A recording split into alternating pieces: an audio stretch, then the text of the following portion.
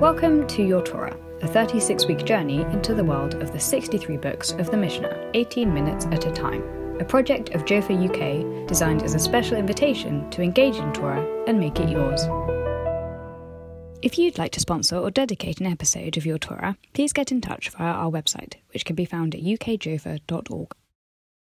Hi, everybody. My name's Yardaena Osband, and I'm thrilled to be learning with you on this Jofa UK amazing project to introduce and encourage the learning of Mishnah. My masekhet that I'll be doing with you is masekhet Meilah. Masekhet Meilah is one of the smaller masechtot in the Seder, or the book of Kudshim. And I think the study of Meilah is interesting for two reasons.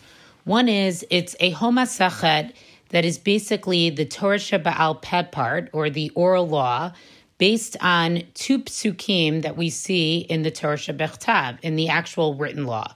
And in a few minutes, we'll get to exactly what those psukim are and what exactly the law of Meilah is.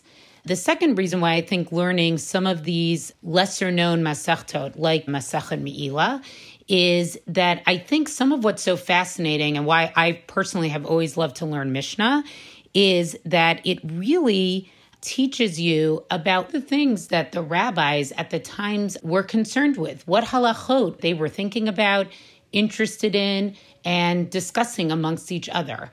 Sometimes when I read Mishnah and I learn Mishnah, I think about how different the halachot that they were bothered by and worried about look from what we worry about today. And I think Masechet Meilah is an excellent example of a particular halacha that was very, very relevant within the times of the Beit HaMikdash, and today may not have as many practical implications, but as I record this on Erev Yom HaAtzmaut, I'd like to think that hopefully when the temple is rebuilt, that these will become halachot that, again, we will have to think about and that we will have to consider. So what exactly is Masechet Meilah about? The whole basis of this masechet is actually found from two psukim in Sefer Vayikra. So if we look in Sefer Vayikra, Perek Hey, Pasuk Tetvav through Tetzayin, so chapter 5, verse 15 and 16. And I'm just going to read these because really the whole basis of this masechet is based on these two psukim. And then we'll do an introduction, and then we'll learn an actual Mishnah itself. Vayidaber Hashem el Moshe lemor, right? So, sorry, I actually started with Pasuk Yudalid. So Hashem says to Moshe, Nefesh ki tim'ol ma'al v'chata bishgaga. So what is this? If a person commits tim'ol ma'al, is like a treachery, or does chata bishgaga, a sin unintentionally, mikodshe Hashem, from against one of Hashem's holies. So what exactly does this mean that somebody commits a treachery or something against a Meilah, against one of Hashem's holies? So the idea of Meilah is basically when somebody misuses or doesn't use correctly property that was what we would call hegdesh, or was consecrated for use within the temple itself. And we'll explain a little bit later what that could mean. Vehevi et ashamo laHashem. So if this happens, that a person accidentally uses something that was consecrated to use in the Beit HaMikdash, mikadshe Hashem, what do they have to do? They have to bring a korban asham to Hashem. So what is a korban asham? A korban asham is generally, it's what we call a guilt korban. So it's always going to be an ayil. It's a ram that would be brought. The Kohen would get to eat part of it. And in general, it's the type of korban that's brought when you're not exactly sure if you actually committed a chet, that you committed a sin, and it has to be in the context of having done something accidentally. So the first thing that a person would have to do in order to rectify having done this sin of kitim o ma'al v'chata b'shgaga mikodshe Hashem is they would have to bring this korban asham. Ayil tamin min hatzon, as I explained just before, it would have to be a pure aisle, a ram, be'erchacha kesef shkalim, and it would have to have the value of silver shekels, keshekel hakodesh le'asham, according to the sacred shekel of the asham itself. So that's just giving a specification of the weight in silver of what the value of the aisle actually had to be. Ve'eta sher chata min hakodesh yishalem. The next pasuk goes on to say what? For what he actually took that was holy needs to be paid back. Ve'etz chamishato yosif alav. And in addition to the value of what was actually used of this hegdesh that was used in an improper way, an added fifth also needs to be brought. So, for example, if the value was $1 worth, the restitution would be $1.20. The pasuk continues, "V'natano to lakohen." This amount of money would be given to the kohen. V'hakohen yichaper alav, and the kohen then provides kapara, atonement, ba'ayil ha'asham, with the actual guilt offering that was given. V'nislach lo, and then the person who committed this chet would be forgiven. And this is the basics based on these psukim in Vayikra, starting Yud Dalet through Tet Zayin, of what the actual halacha is of Meilah. So before we get to the Mishnah that we're going to learn, I think a couple of things based on these psukim. First of all, it's very clear from the pasuk, and the masekhet deals with this, that the sin of Meilah has to take place within the context of it being bishgaga. This is something that somebody does accidentally. They make a mistake and they use something in a way that they're not supposed to be using it. And if that's the case, then the way to make that better is bringing the korban asham, which is going to be that aisle, paying the value of what it is that they use, and adding the additional fifth to it. This is not the case if they committed this sin b'mezid, if they purposefully use something in the inappropriate way. The other thing to focus a little bit of time on is, what does the pasuk mean in pasuk Tedvav when it says Kadshe Hashem, the holy things of Hashem? The Kahati gives a very, very nice explanation in his introduction to Masechet Meilah, where he points out that this could be sort of into three categories. The first one would be korbanot. So these would be things that you would bring on the Mizbeach itself. From the time that you have designated this animal is going to be brought as a korban until the ritual is completed. And part of what the Masechet spends time on is saying what action has to happen to say the act of bringing the korban itself is done. If at any point over that process, from the designation period to when the ritual is actually completed, something is not done in the right way, accidentally, of course, this would be one of the issues of Meilah. The second category would be Kadshe Kadshim. So this would be the most holy offerings, where the Kohanim are actually allowed to eat some of it. These would be things like a Korban Chatat or a Korban Asham, okay? And here in this category, from the time that the animal is consecrated, in other words, the animal said this animal is going to be brought for this particular korban, until the time that the blood is sprinkled. Once the blood is sprinkled, that is when the Kohen is actually allowed to eat the part of the korban that they are allowed to eat. Until that time, that is where the halachot of Meilah could take place. If after the time that the blood is sprinkled, something were to happen that was accidental, it no longer would fall under the category of Meilah, because once the blood is sprinkled, that is when the Kohanim are actually allowed to take their part. And in a way, the consecration, the hegdesh piece of it, is already over. The third category would be kachim kalim. Kalim, I know literally would mean kal, like easier, but it really means like a lesser offering. And these were korbanos that were actually eaten by the owner, by the person who actually brought it itself. And although they are not specifically from the Torah, okay, subject to these actual laws, after the blood has been sprinkled, it does apply to the parts that would actually be offered on the Mizbeach itself. And one last part about what Meilah actually is. So how much has to be misused? So we would say that that's actually like 1 pruta. And of course, it's a discussion what a pruta means, but it's not at large value. It would be a very, very small value. And in that case, once a pruta's worth of the hegdesh is misused, then a person would have to bring the korban asham, would have to pay the keren, the principal value of the amount of what they use, and they would have to add the chomesh, the fifth. A term that you will see throughout the masekhet itself is also lo ma'al, which means that the sin of Meilah was not actually committed. So in those cases, a person would not actually have to bring an asham and also wouldn't have to pay the money that he would have to pay.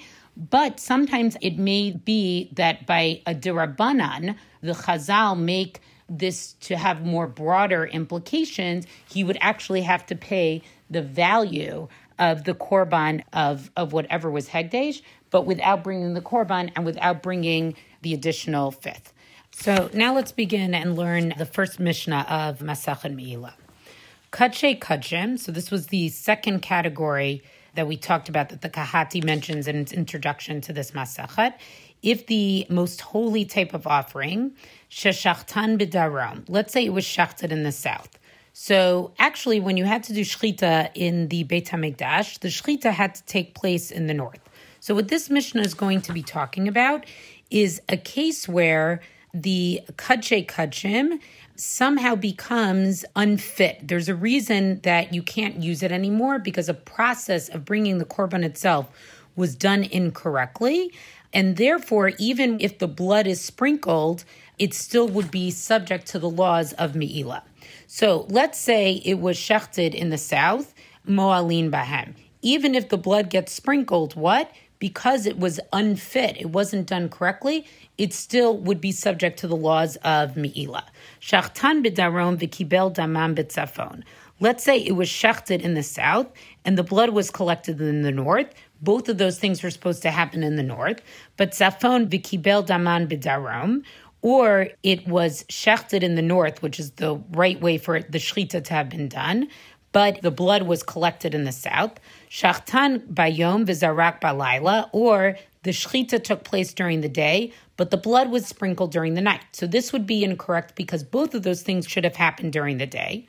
Balayla v'zarak bayom, let's say the shechita took place at night, but the sprinkling took place during the day. So again, the timing of the shechita was incorrect.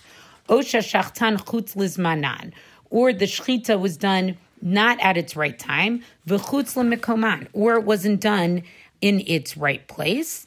So in all of these cases, what do we say? Mo'alin bahem. In all of these cases, even though the korban itself becomes unfit, almost it becomes stricter, the laws of sacrilege of Meilah are always going to apply for them because what made it an unfit korban doesn't actually exempt it from the laws of Meilah itself. Now, the Mishnah is going to tell us an important principle. Klal Amar Rabbi Yehoshua. So the Tana Rabbi Yehoshua comes, and Rabbi Yehoshua is going to teach us a general principle about the laws of Meilah. Kol shahaya lashat heter lakohanim, ein mo'alin bahem. If there is a korban that at one time had a period of time where the kohanim could have actually eaten that korban, then ein mo'alin bahem. It's no longer subject to the laws of sacrilege. In other words, what's permitted to the kohanim, it's no longer in the category of being kadosh to Hashem. It's not one of the kadshe Hashem. The halachot of Meilah can no longer apply to it. But it goes on and says, V'shelo haya lashat hater la kohanim.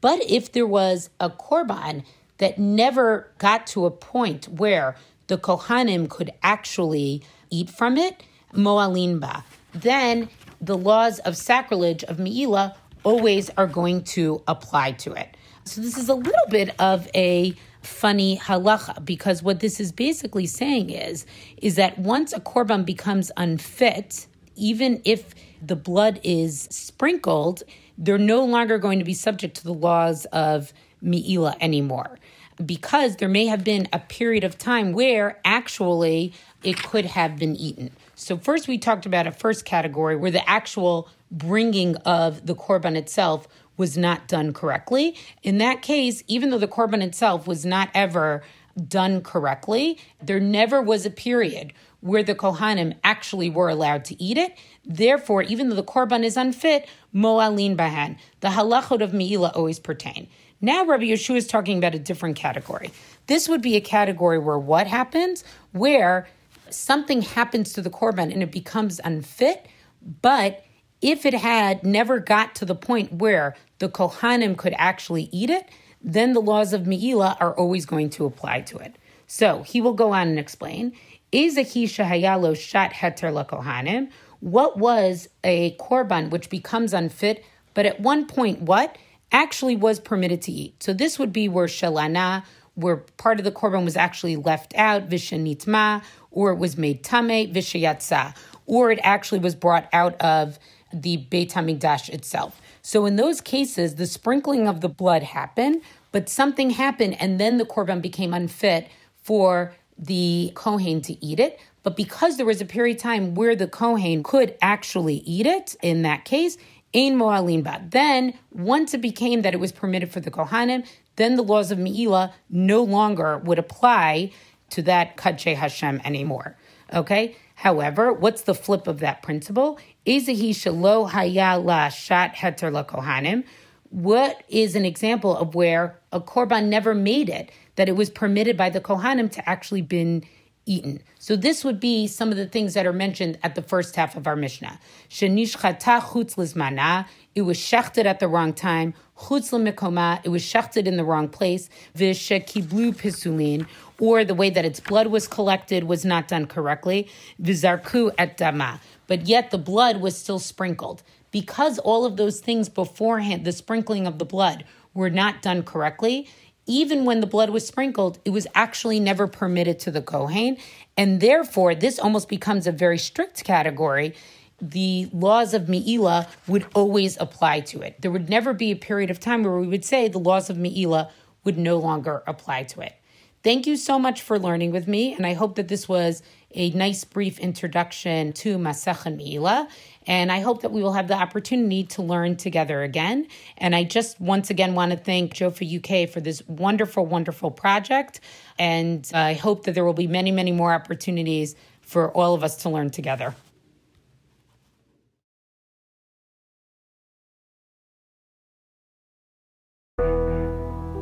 This episode of Your Torah is brought to you by Jofa UK, in collaboration with women from around the world who all share a passion for Torah study. If you are enjoying Your Torah, consider sponsoring an episode. Find out more by visiting ukjofa.org. Join the conversation on social media using the hashtag YourTorah.